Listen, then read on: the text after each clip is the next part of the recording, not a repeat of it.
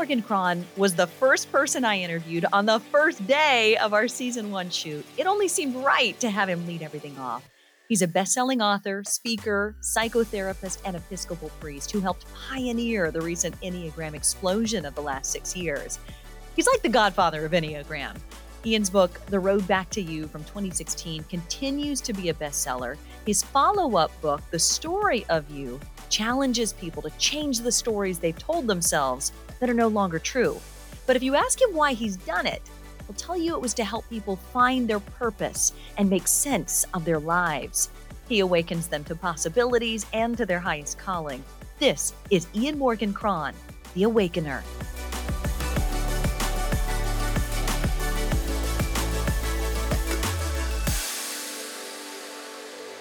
But before we begin, did you know you can watch this entire episode on YouTube? Yeah, I know. Every interview, every awesome moment, it's all been captured on multiple cameras in our studio in Nashville.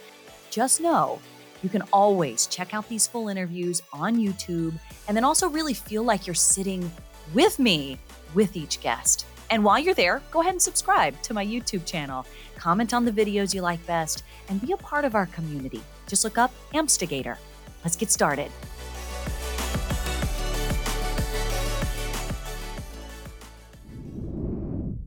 I think we should start with Enneagram. Okay. For some people, it's almost like a way of life to know their life through Enneagram. For others, they'd probably scratch their heads and have no idea what Enneagram is. Where do you start with people who don't understand Enneagram? Well, first of all, I just tell them what it is, right? And the Enneagram is this wonderful ancient personality typing system. It teaches that there are 9 fundamental personality styles in the world, one of which we gravitate toward and adopt in childhood as a way to cope, right? To feel safe and to navigate the new world of relationships. So that's what it is in brief, right? And then normally I'm always sort of talking people off the ledge of the Enneagram because it's so uncannily accurate in its descriptions of these 9 types that people really get they dive in. They get so excited about it. Because they see themselves in it. Oh, right away, right? And to them, it seems like it explains everything. Right? And I appreciate the enthusiasm, but I'm like, hey, listen, there's a lot more to life than the Enneagram. So I give them about 6 months of grace period. And after that, I'm like, stop being so frothy mouthed, You're just too, You're too into it. It's a wonderful tool, but, life is big. When did you first become acquainted with Enneagram? I mean, because you've made this late life career off of this system. Late life? Well, I mean, you'd think a career of starting at 20 or 21 or 22, 23. That would be an early life career, I'd say. Yeah. Would late life be 80 in your book? What would you think? Yes, absolutely. Okay, so midlife career. You've made a midlife career out of Enneagram. When were you first acquainted with it? I was in grad school doing a master's in counseling psychology, and I went up to a retreat center in the mountains of Colorado just to take a break. Right? I'm in the library of this retreat center and I just see this book called The Enneagram on the shelf. And I'm like, well, I ain't got nothing to do. So I went over, I pulled it down, I started reading it and I couldn't stop. I was like, I'm a grad student in psychology. Why has no one ever talked about this? And I began to do a dive into it for a couple of years. I dabbled after that. And then about 10 years ago, I returned to it and I was like, I'm going in. Yeah, this is it. Did you always know that you could help people with it? Was a book in the front of your mind? No. I just thought, I've always been a sort of a self-improvement junkie, but also on the hunt for material that I think could really help people to understand who they are and how the world works, right? And, I can actually tell you the story. Please. I was getting pressure from my literary agent to write another book. This was my 3rd book. And I was like, I don't even know what to write about. I was kind of in a rut. I couldn't figure out. You couldn't find the interest anywhere. I was on the corner of 5th and South Margin in Franklin, Tennessee. And I'd heard a bunch of people talking about the Enneagram and stuff. And I was like, boom. I was like an epiphany. And I went, I'm going to write a book on the Enneagram, because no one had really written about it for the general market in like 30 years. Right. And I was like, there's a big hole in the line I'm running through. Well, Ian, when I've described who you are to people, I've said, well, he's kind of like the godfather of the modern Enneagram movement, right? Of the last 5-6 years. You're the Don. You're one of the people. You're one of the people that many people have looked to and said, well, okay, this book, because they found truth and they found themselves in it. I mean, was that always the goal? No, it was a great surprise. It was a lovely surprise, right? You know, books, I've read brilliant books that went nowhere. You know, they sold 2,000 units and they deserved to sell 2 million Why units. Why does that happen? I mean, I'm not a genius. I mean, a lot of what happened for me was just luck, right? It's like, it was the moment, the week the book dropped. I mean, so many things went in my direction. So I try to keep that in mind that, you know. Well, I mean, let me call you on that, because it can't just be the week the book dropped, because now here we are 5 years after that landmark buck-stopping book, and people are still sharing it and they're still reading it and picking up for the first time, because it's almost like the greatest way to hear about something is a testimonial, and your book is like a testimonial magnet. I feel like that book. Don't you feel that way? Well, I think one of the things that really helped was the first primer on the Enneagram on the market. So it was an introduction. Like, a lot of books on the Enneagram are like that thick, and they're technical, content rich, but sort of dry. And this book was narrative, and it had stories, you know, to illustrate different personality styles. Some of them are quite funny, and it, you know what I mean? And so it found the balance between giving good content and also being an entertaining read. So. Well, and that's what I find interesting about you, I think, because you do have all of that experience as a therapist and then also as a priest. You've spent so much time and decades of your life with people and helping people after helping yourself. So where do you want to dive in next? You want to dive in with your own personal journey? I'll go wherever you want. Let's start with your personal journey, because I know in your 20s your 20s were hard. Oh my gosh. Aren't 20s hard in general? They are. Mine were hard. I mean, mine were so hard. I'm so glad I'm past that point. People are like, the best time of your life. And I'm like, really? It wasn't mine. No, it was not mine at all, at all. So I grew up in Greenwich, Connecticut, right outside of Manhattan. I grew up in a very troubled home. I had a dad who was a chronic alcoholic, died of alcoholism in his, like at 63. And a mom who was not as involved as she should have been, you know. So I essentially raised myself. I mean, I sort of had a feral childhood. I ran among the wolves, you know, and I just was like, you know, out there trying to find my way in the world on my own, you know. So into my 20s, you know, I began to have to face what happened when I grew up and what didn't happen when I grew up. Toward the end of my 20s, I had to face my own struggle with addictions, you know, and begin to take stock of my life and find my way in the world as a healthy person. When did you decide to become a priest? Yes, I decided to become an Episcopal priest in my 40s. Wow. Yeah. So I'm a psychotherapist, a priest. I was a songwriter here in town. I didn't realize that. Yeah, here in town.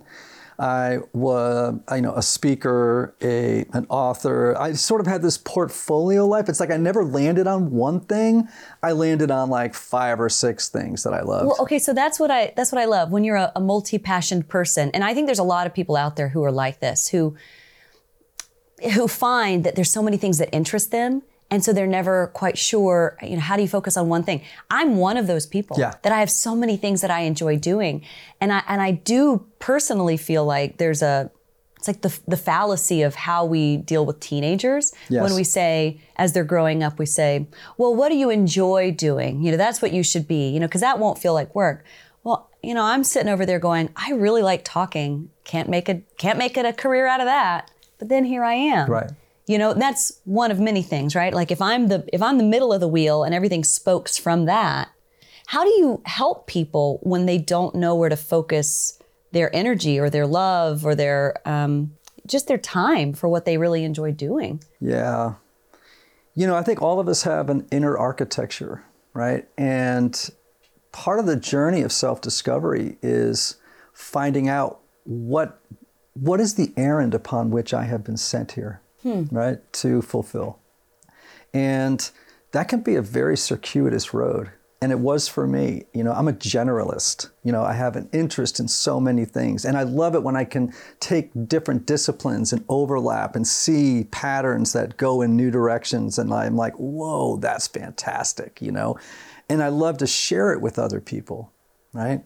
And so I oftentimes will say to people, first of all, when you find something you love, just jump into the industry of whatever it is and find your way. Like, don't think to yourself, I want to, be a broadcaster, right?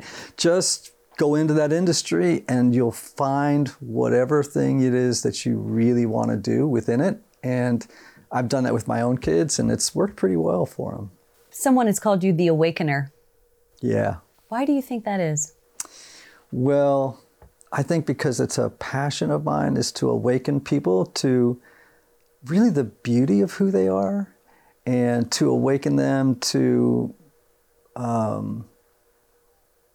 live true to themselves in the world, right? To be authentically who they are, to see that we live in a universe that's brimming, right? It's enchanted. I really see it that way, and to find their way in it.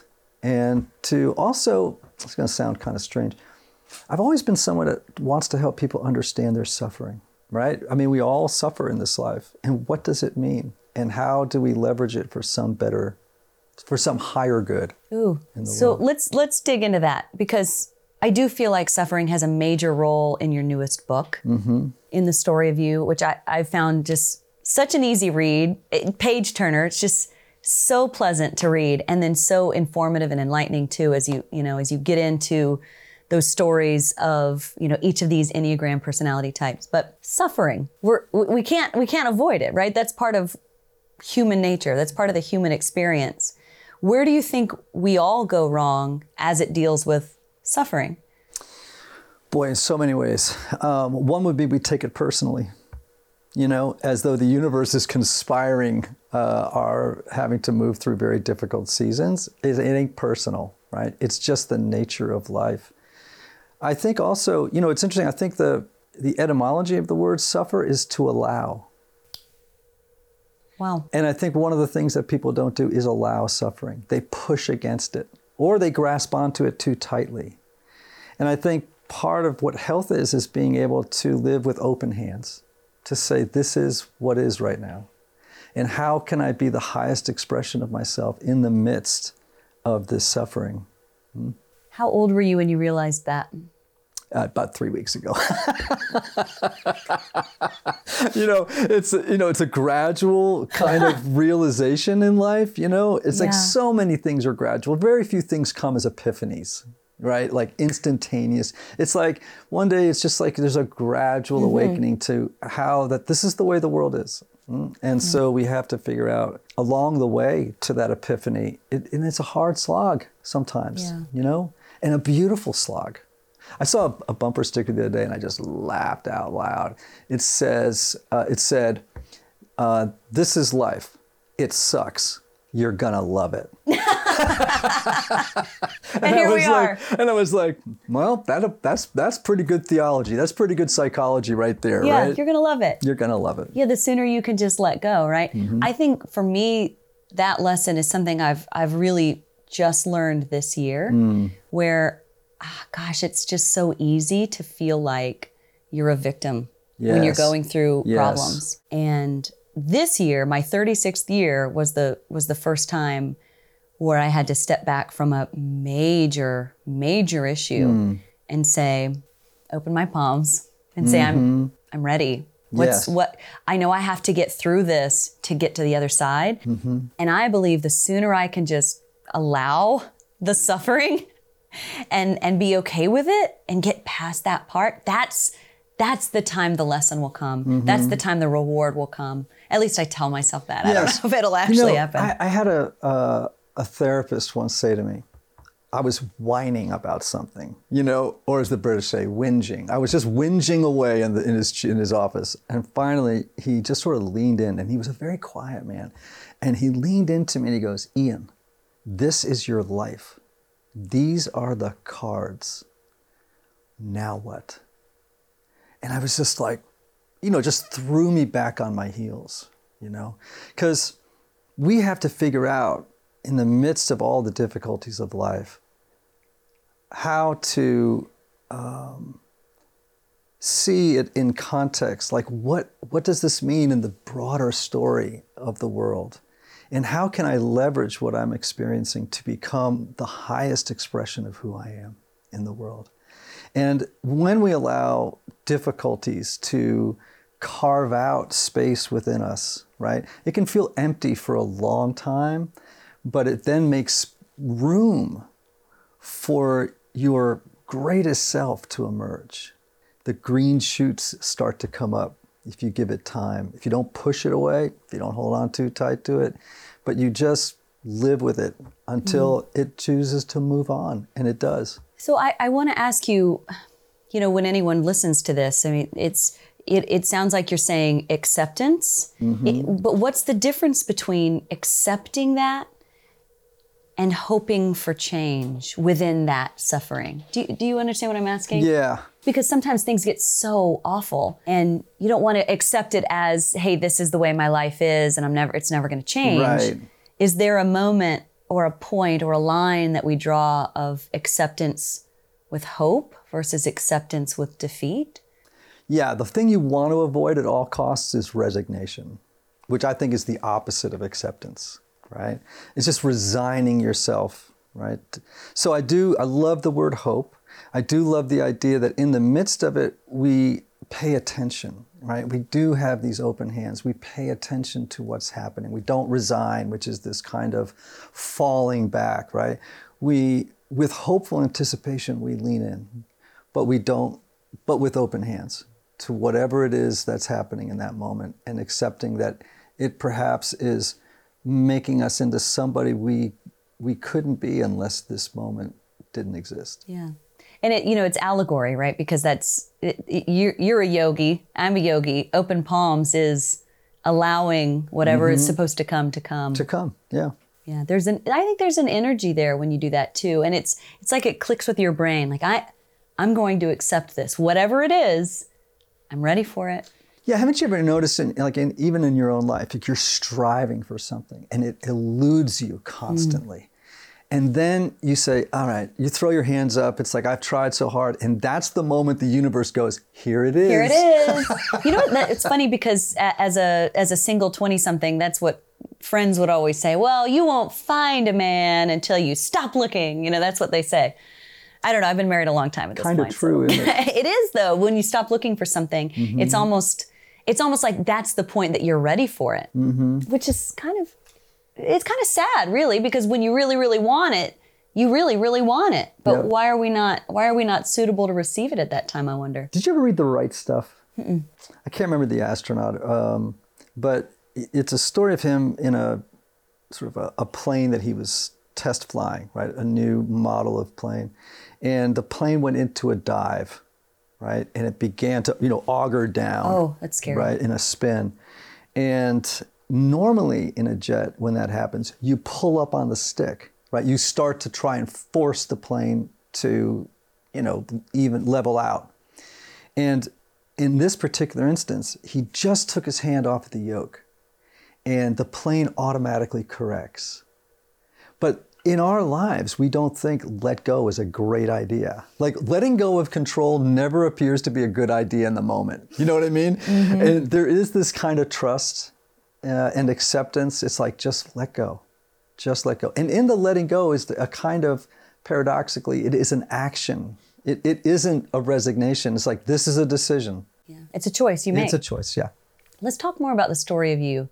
Because the thing that really captivated me with what you were writing was something that I have articulated somewhat, but struggled to articulate fully in this, last year, as I've really been thinking about those words, writing the story of myself, seeing others writing the story of themselves. And you began to articulate how we are holding ourselves back in the stories that we're telling ourselves about our lives. For me, because I'm in television, and I'm always reading scripts, the words I'm always finding myself saying is, I'm reading someone else's script. Mm-hmm. It's time for me to write my own script. What does that look like? And how does that story end? I'm in control of that. Yes. So why story? Why does story hold so much power for you? Well, I mean, story is kind of everything, right? We see our lives as a story unfolding in real time.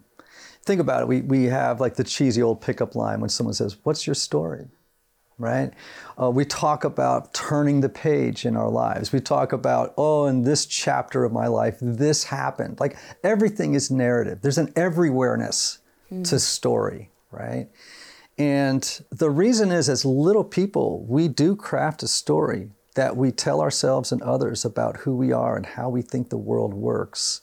And it's really necessary, like, to be able to come up with some kind of narrative to make what we're going through coherent, right?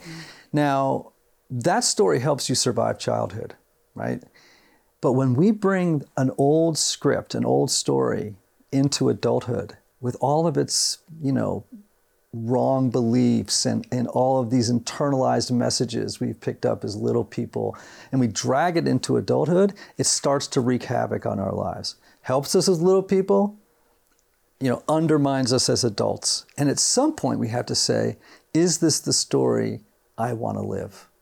Are there steps to even get to that point? Because I feel like there has to be some level of self-awareness to even ask yourself that question. Because that seems like a question that's very deep and very far down the road of self-awareness. Well, I think there are moments in life where we hit walls. And we see oftentimes in the rearview mirror of our lives like a debris field of broken relationships, jobs we shouldn't have taken over and over again. And these are clues, like maybe I'm in the wrong story here. Maybe I've cast myself as the victim. Maybe I've, whatever it is. And it's time to find a new narrative, a new story to make sense of who I am and how the world works. And it's so exciting. When you begin to say, I'm letting go of the story my family told me, my culture told me, my gender told me, whatever it is, and I'm going to take responsibility for my life and consciously write a new story, a story that's truer, a story that's more aligned with my values, with what I know to be true. And it's a constant journey of editing and rewriting. But to get the basic bones of that new story, fantastic. It's a really exciting. And I think it happens multiple times in life. But to be aware of the narrative, to say, what am I telling myself about who I am and how the world works? What am I telling others about who I am and how the world works? What's the underlying premise of this false story I've been living in? And how can I create one that's true and authentic and life-giving, generative? To me, that's like fantastic. Well, and that requires someone to be objective of their own life. Mm-hmm. It requires you to almost like leave your body, stand in the corner, and look back in the third person at what your life is or has become and where it's going. And that takes incredible strength, awareness. It also, I think what you were saying about letting go, that requires a person to let go so much that they can truly see themselves for who they are, where they are, what they've become. Yeah. And of course, again, there are these pivotal moments in life that we hit. Like, for example, for me, when I realized I have to get sober. Like, this story is not working for me. Right? And there have been other moments in my life that were similar, where it is a wake up.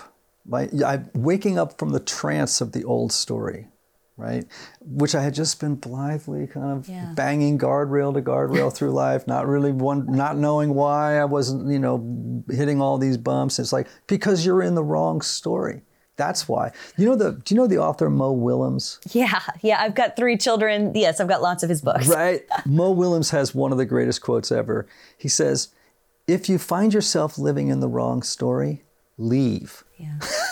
Yeah. If you find that's an amazingly simple but profound statement. Well, and to take that even further, I do feel like so many of us get in situations that we don't like, and then we resign ourselves and we tell ourselves that there's no choice. Right. And I feel like that's the greatest error. Yeah.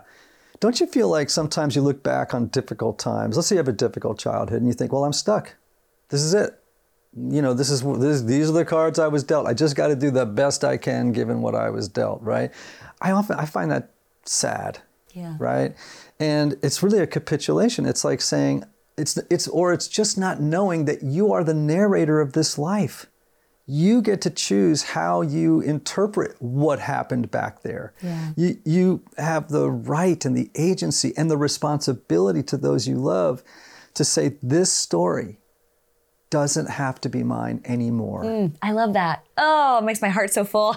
Because truly, I mean, this is the story I've been saying to myself. These are the words I've been saying to myself. It's the reason that I've started this podcast. Yeah. Because I had to look at my own life and say, what's missing here? What's missing here? And for me, meaning was missing. Purpose was missing. Being able to look at my children and say, I'm doing something that's making a difference. That was so important to me, because when I'd leave them, and anyone who has little children, at some point your children say, don't go to work, don't go here, don't go there, stay with me.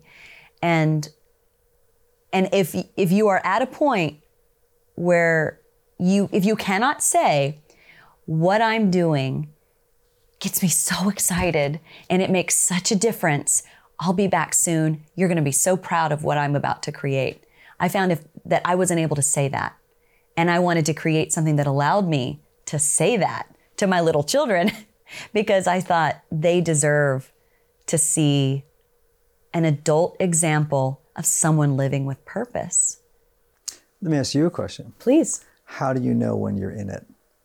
When you're in the flow of that experience? I've tried to articulate this for a few weeks. So it's interesting that you ask me this now, because I'm not quite sure, but I have this feeling, it's a physical feeling for me. Mm-hmm. I have this feeling that's about like right here, yes, probably right underneath the sternum. I know that sounds so funny, but it's like this warmth, spark. I think it's the part of the gut. I'm trying to remember the part of the brain, and is it the basal ganglia? Right. Or basal ganglia? Anyway, basal ganglia that has that connection to the gut. It's one of the oldest parts of the brain, so where that is connected. I feel like when I feel that sense, it's the same sense you get when a situation is wrong or dangerous. Mm-hmm. It's the same sense I get when the situation is right. Right. Because it feels so, it just feels so clear and so true. I don't know how else. Have you heard it explained in a way that makes sense? Let's just for a moment think about this moment. So here we are, we're talking about these large, ultimate questions of life. And I like, the way I imagine it is that all of us have like a bell inside, like a bell in our chest. And when it starts to vibrate and ring, and then it sympathetically makes yours ring in the moment, right? And that's how I feel in this very moment. We are talking about larger questions of life, the things that really matter beyond how am I going to pay the bills, what am I, blah, blah, blah, blah, blah. All important things, but the transcendent quality of life. Yeah. And suddenly my bell starts to ring, and then I realize your bell is ringing sympathetically, and we're both leaning in, and then I go, for this I was made, you know? And I think that's one of the ways we know. Okay, have you written about the inner transcendent bell? No, because if you haven't, I am. That's what I'll call it. Welcome to Nashville. Well, I love, though, that you and I share two things. We both are storytellers, self-proclaimed. And then also, we both hate surface level conversations. I cannot stand surface. One of the reasons I don't go to parties. Well, you're so charming, Ian. You could go. I like small parties, and I love to host them in my house so I don't have to go out. Oh, yes. Yes, I'm there. Maybe we're the same person, just separated by a generation. That's right. Or two. No, probably not. Probably just one. When you think about what has to happen now for the story of you to have the same impact on people that your former book had, The Road Back to You had, what is your hope for that? And is the goal always to impact lives, or what's the goal? It's definitely to speak into other people's lives, for sure.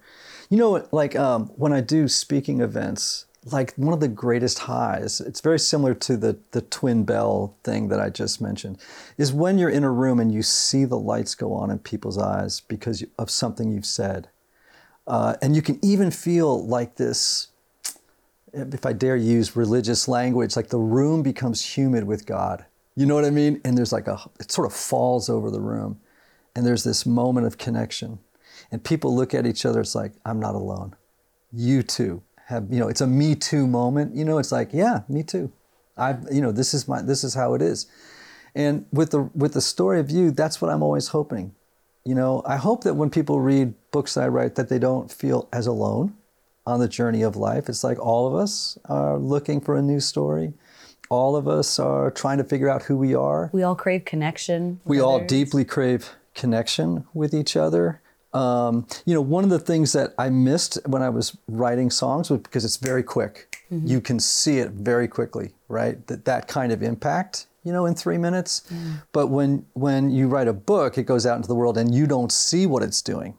Oh, and by the way, people can listen to you. Here's a new song, and then they can listen to it like right there. When you put out a book, it's weeks before you start to hear back from people. So you'll live in this suspended tension. Yeah. I don't know if the story of you is going to do. I mean, look, the Road Back to You has sold over 1 million copies, and it's continuing to sell.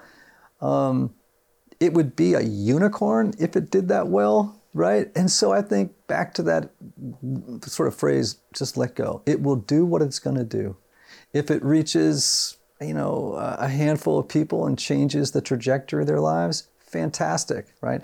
And I have to keep telling myself that every morning because it's like a sophomore record. And it's like, the pressure's on. The pressure's on. And I'm like, you know what? Just let it go and don't worry. It'll be what it is. I want to ask you about being a vessel for a message. Do you feel that way when you write? Oh boy, that Or do you feel like you have lofty. something I have to say this is what I have to say? Or as you're writing, in that process, do things just sort of come to you in epiphanies and then they come up on the book? What's that process like, that writing process for you? Hellish. I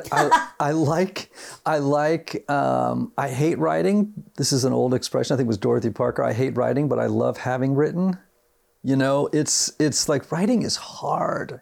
It's so hard. And I found it very hard having a successful book in my rearview mirror to write the next one. Of course, you're a little bit like, how am I going to do that again? It's like, you got to let go of that. Just let go of that. And I'm a writer, not an author. I think authors get up every day and they love writing and they sit in front of the computer and they discipline themselves. Like, I don't write until I have something to write about. Yeah, until you're sparked. Yeah, until I'm, really ready, And so, writing. And I'm a perfectionist sometimes, which is the It's curse. The worst, right? To edit yourself along the way. Oh, it's like so terrible. It's like you can't have a creative and an editor in the same brain at the same time. It's the word. You got to have just the writer, worry about the perfectionist later, and I'm not very good at it. I think that's great. I want to ask you about self-expression as you're talking about writing, because some people don't express themselves through words. Plenty of people express themselves other ways. How important do you think it is to find some level of healthy self-expression, no matter what that is, for any given person? Well, I think there are different personality types, you know what I mean? And I'm a type that just finds it so important to communicate what's happening in my inner world and to find a point of connection with other people, and also to invite them into the journey of exploring their inner terrain, not in a way that's navel gazing or self-absorbed. You know what I mean? Like, that's not what I'm interested in. It's like just helping people direct their gaze enough inward that they keep developing as a human being. Now, there are certain types of people who I think are just naturally self-reflective, right? I'm one of those. I know I am. Me too. And other people, they have to burn more calories to be self-reflective. You know what I mean? Like, it's more work. It's more work for them. But that doesn't mean they shouldn't do that work. Yeah. You know, I mean, there are some people who are really great at working out. You know, in the gym, it takes me more calories to get to the gym than to actually do it. Yeah, right. So, you know, everybody's got certain resistances in life to different things, and you just have to overcome them and do them. Yeah. Right. I want to play a little game with you. I feel like in life, it's very easy to think that when you're going through something, you're the only one. And I think that's also the beginning of feeling like a victim, living in this like space of victimhood in your mind, when there are true victims in this world, but often we aren't one, but we choose to put ourselves there. So when we're all going through things, I think it's important to make sure that people understand everyone has gone through this. Everyone has struggled. Not everyone has gotten past those. Only the people, I think, who've made the choice to get past them. Yeah. That's why I hate, by the way, when people say, I really feel you. I mean, I don't know how you feel right now. Like, right. And I'm always like, that's not good news. You know what I'm saying? That doesn't help me. You know, like, it's like, no, I really don't want you to make my pain that unique. You know, I want to know that within a square mile of here, there are other people who feel precisely the way I do at this moment. And it could be joy and it could be suffering, but I really don't want you to tell me that, you know, nobody really understands how you feel, but I want to be here for you. It's like, well, don't tell me that. Yeah, get out of here. Yeah. Right? Get out of here. So I want to play a little game with you. Come on, let's go. This is what I call best time, worst time. Great. Are you ready? You can answer each question as long or as brief as you want. It's totally your choice. Careful. I'm into loquacious people. You just go for it. Best time in your life? Right now. Why? And I know that sounds very hackneyed. You know, it's like, well, of course a self-help author would say that. This moment. It's like, but it's true. You know, like, you actually did say something at the beginning of the interview that's very true. I found something later in life, right, that is just amazing, right? It's like, talk about a new chapter in life. You know, a lot of people at my age are starting to think about, how do I retire and go play golf? You know what I mean? How do I go move into a gated community and die quietly? You know? And I'm like, no, that's not exactly what I was hoping for, right? And here I am. I'm like 60 years old. I wrote a book at 55 that has been meaningful for people and for me, you know? And here I am sitting with you. It's a beautiful day outside. Like, this really is like the best time in my life. I never thought I would have this time in my life. And come on, here I am. It's fantastic. Yeah. You're so present-minded. I love that. Worst time in your life? Right now. Really? Yeah. How can those coexist? Well, I mean, I could answer that question one of two ways. Obviously, I mentioned how I grew up, and there was a lot of hard times there. You know, it was a physically abusive family, an emotionally abusive family.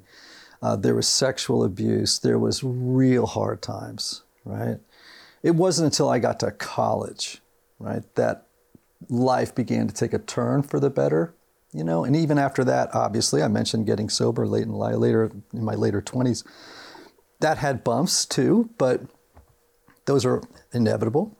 What I mean right now is, you know, when you have something happen, like what's happened for me in the last 5 years, all of your insecurities come roaring to the surface. Oh. Do you know what I mean? It's like, people think, wow, you're really riding a... Well, you are, but you're also, you know what I mean? Like, you realize, God, I thought I got over that when I was about 8, you know, and it's like, you do worry about different things. You know, suddenly you have more income than you used to have. And it's like, well, what if I lose it? That'll keep you up at 2 a.m. Or what if people stop liking me? What if I become irrelevant? You know what I mean? Like, and I'm almost embarrassed to say those fears out loud, but you know. They're very human emotions. Yeah, though. but I mean, success and failure come hand in hand with each other, and it's a little. And I'm really glad it happened at this point in my life, because if it had happened to me at 30, that wouldn't have been great. Right. Well, you were newly sober. Yeah, there was a lot. I mean, I don't know how I would have dealt with some of the things that I deal with now. Yeah. Let's keep going, huh? Tell me a turning point, a major turning point in your life where you look back and say everything changed from that moment. Well, I guess one would be when I got into college. And I know that sounds strange, but here I was, I had grown up through high school, and I do remember a moment in maybe my freshman or sophomore year in high school when I realized, you're on your own, kid. You either make this thing work or you don't, you know? And I worked really hard, you know?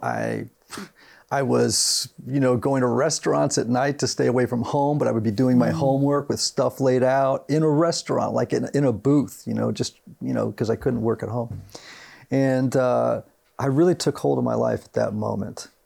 And I got into a great college that I never thought I'd get into. And I got there and it was like, maybe I can make something of my life, you know, despite what I've been through in the past. And so I'd say that was a major turning point for me. But I do specifically recall thinking to myself, I almost can remember where I was, in fact, when I said, you're on your own, you got to make this work.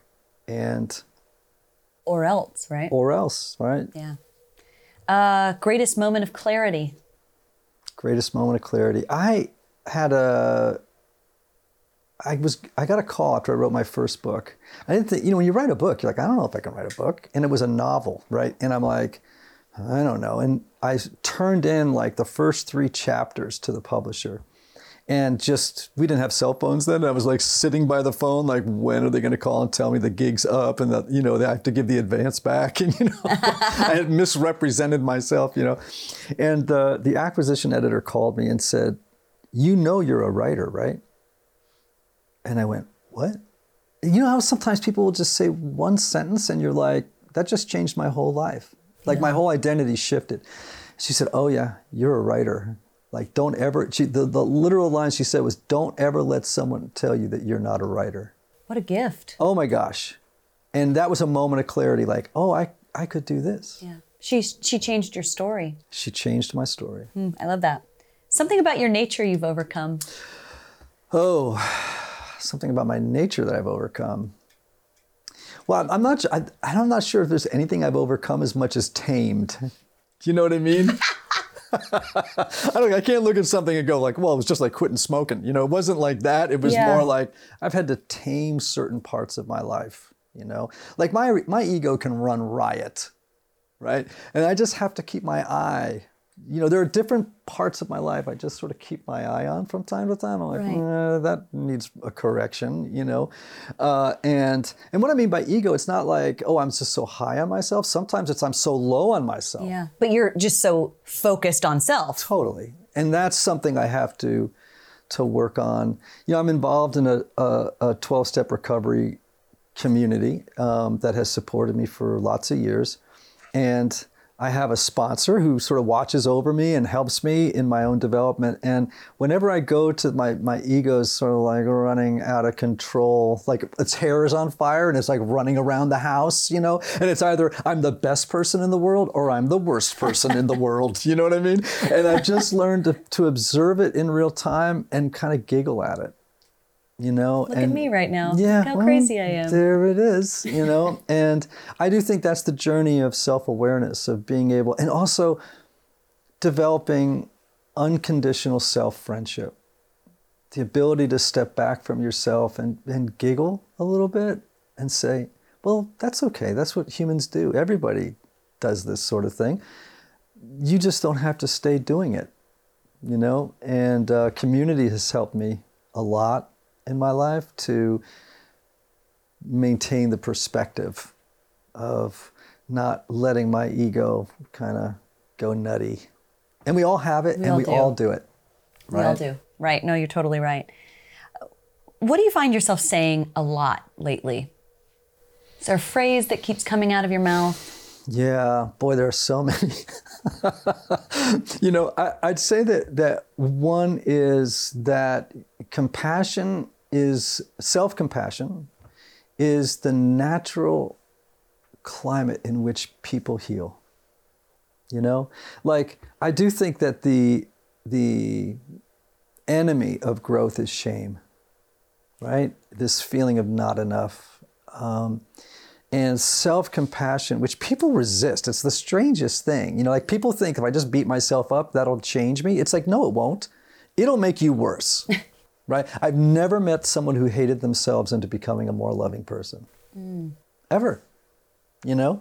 And so I think, and it's been a journey for me to cultivate self-compassion. And I just kind of refer to it. It's like when my ego catches fire, it starts to feel like, you know, grandiose, like I'm the best, or I'm the best at being the worst. You know what I mean? It's like, I just sort of go, well, you know, have a little self-compassion. This is what people do. You know, this is going to sound like a bummer, but I do think we're all broken. But that doesn't make us bad. And people tend to equate brokenness with being bad. It's like, no, we're all broken. So what's the aspiration then? Do we aspire for wholeness? Yes. Yeah.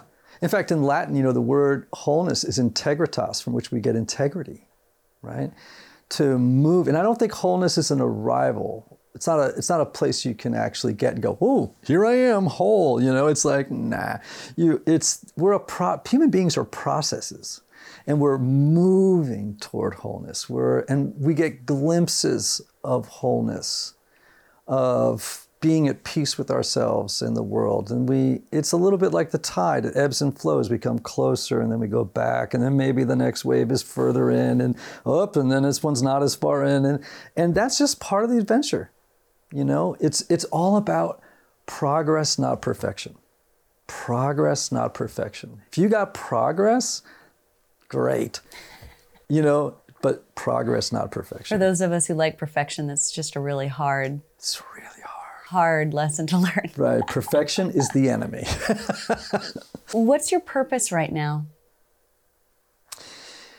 You know, I would say if I had a mission statement, which is a phrase I hate because, you know, there was a season when everybody had a mission statement, but if I had a mission, I'd say it was to help people enter into deeper conversation with the mystery maybe of God and of who they are as human beings.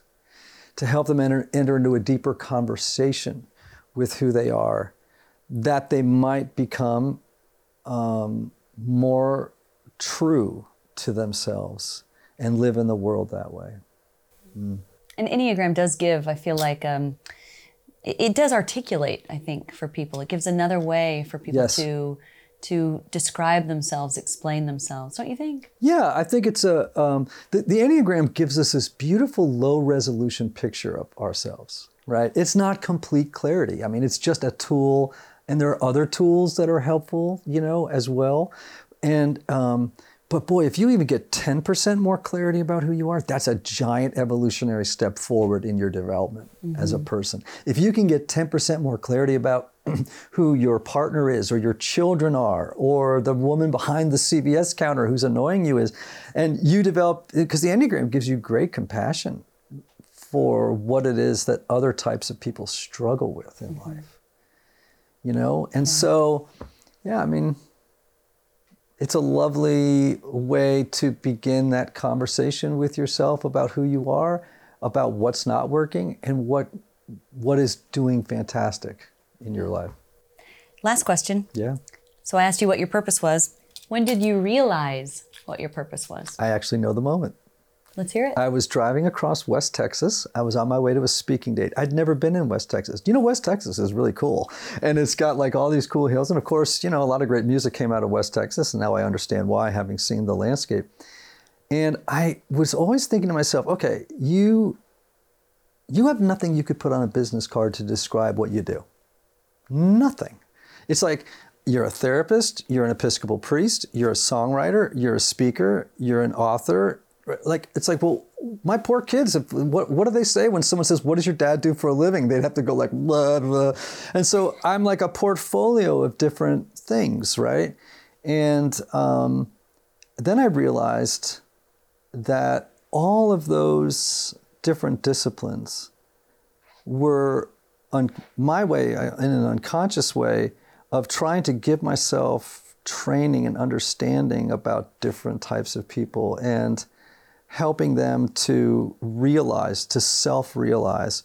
And it's like, oh yeah, that's why I wrote songs. That's why I became a therapist. That's why I became a priest. You know what I mean? And it was like, oh, and that's when I wrote that statement of purpose in my mind, was driving across West Texas. And that's when I said to myself, oh, my job, the errand upon which I've been sent here to perform, right, is to help people enter into that deeper conversation with themselves and with their higher power, or whatever we want to call God, or, you know, like that's my purpose, and to help them become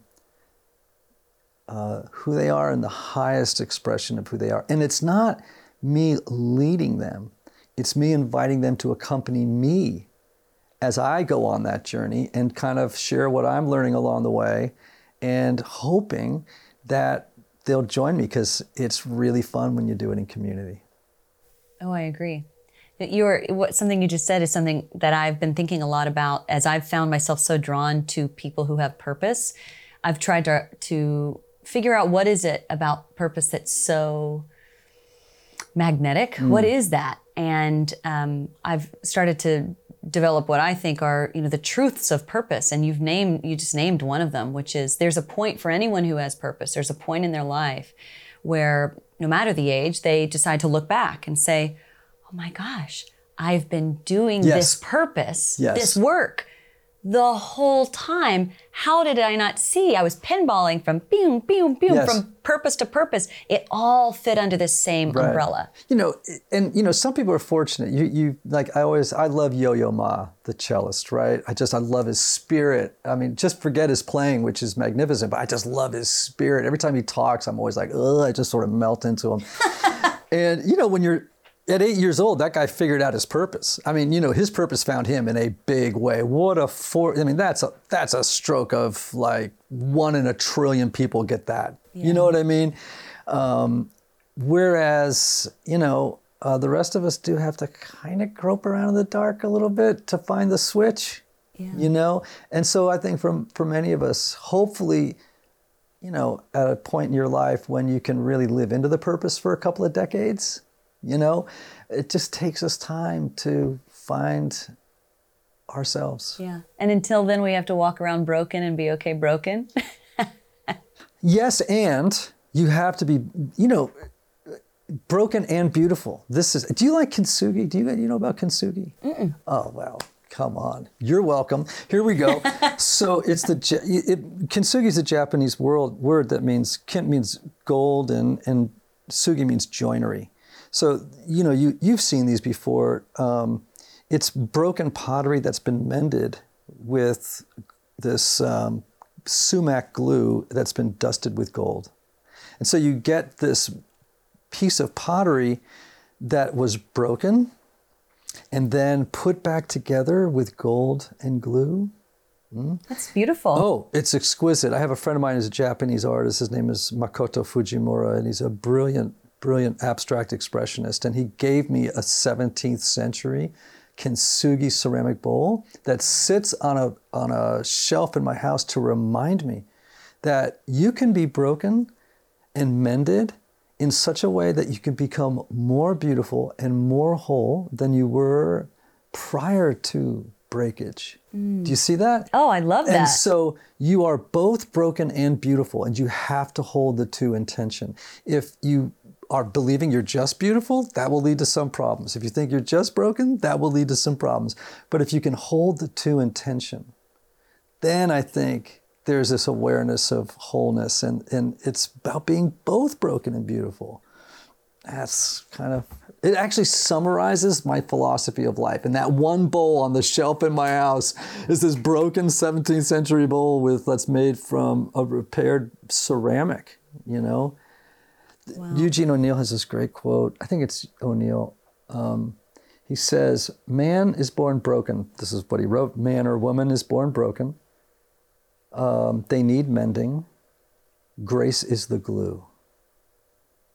And that's another one of my sort of beliefs you know? Yeah, I didn't learn grace until I had children. Truly, I didn't know how to give myself grace. I didn't know how to give others grace. I had my first child and I still sort of struggled with it. Second child, then I was like, oh gosh, can't do this, can't do that, gotta let that go, gotta let this go. And then certainly by the third child, it's like, forget it. Yeah, forget it. Everybody deserves grace, especially me. Absolutely. Ian, thank you. Great time. If you're loving the Amstigator podcast, the interviews, the stories, and the vulnerability, I'd really like your help to share it with more people. And you can do that by reviewing it. The more positive reviews a podcast has, the more likely it is that Apple and Spotify and Google and everywhere will share it. And if you take the time to do that, I'm giving you something really special. I'll send you my free ebook that I don't have anywhere else on my website. This is my path to transformation that I started in late 2020. It has my routines, my schedules, what I took on, what I let fall away.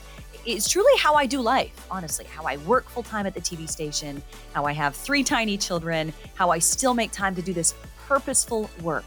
And it's something exclusively for podcast listeners who leave an honest review. So here's how you get that ebook if you want it. Just go to amstigator.com/review. That's where I give step-by-step instructions on how to review the podcast. It takes you 2 minutes.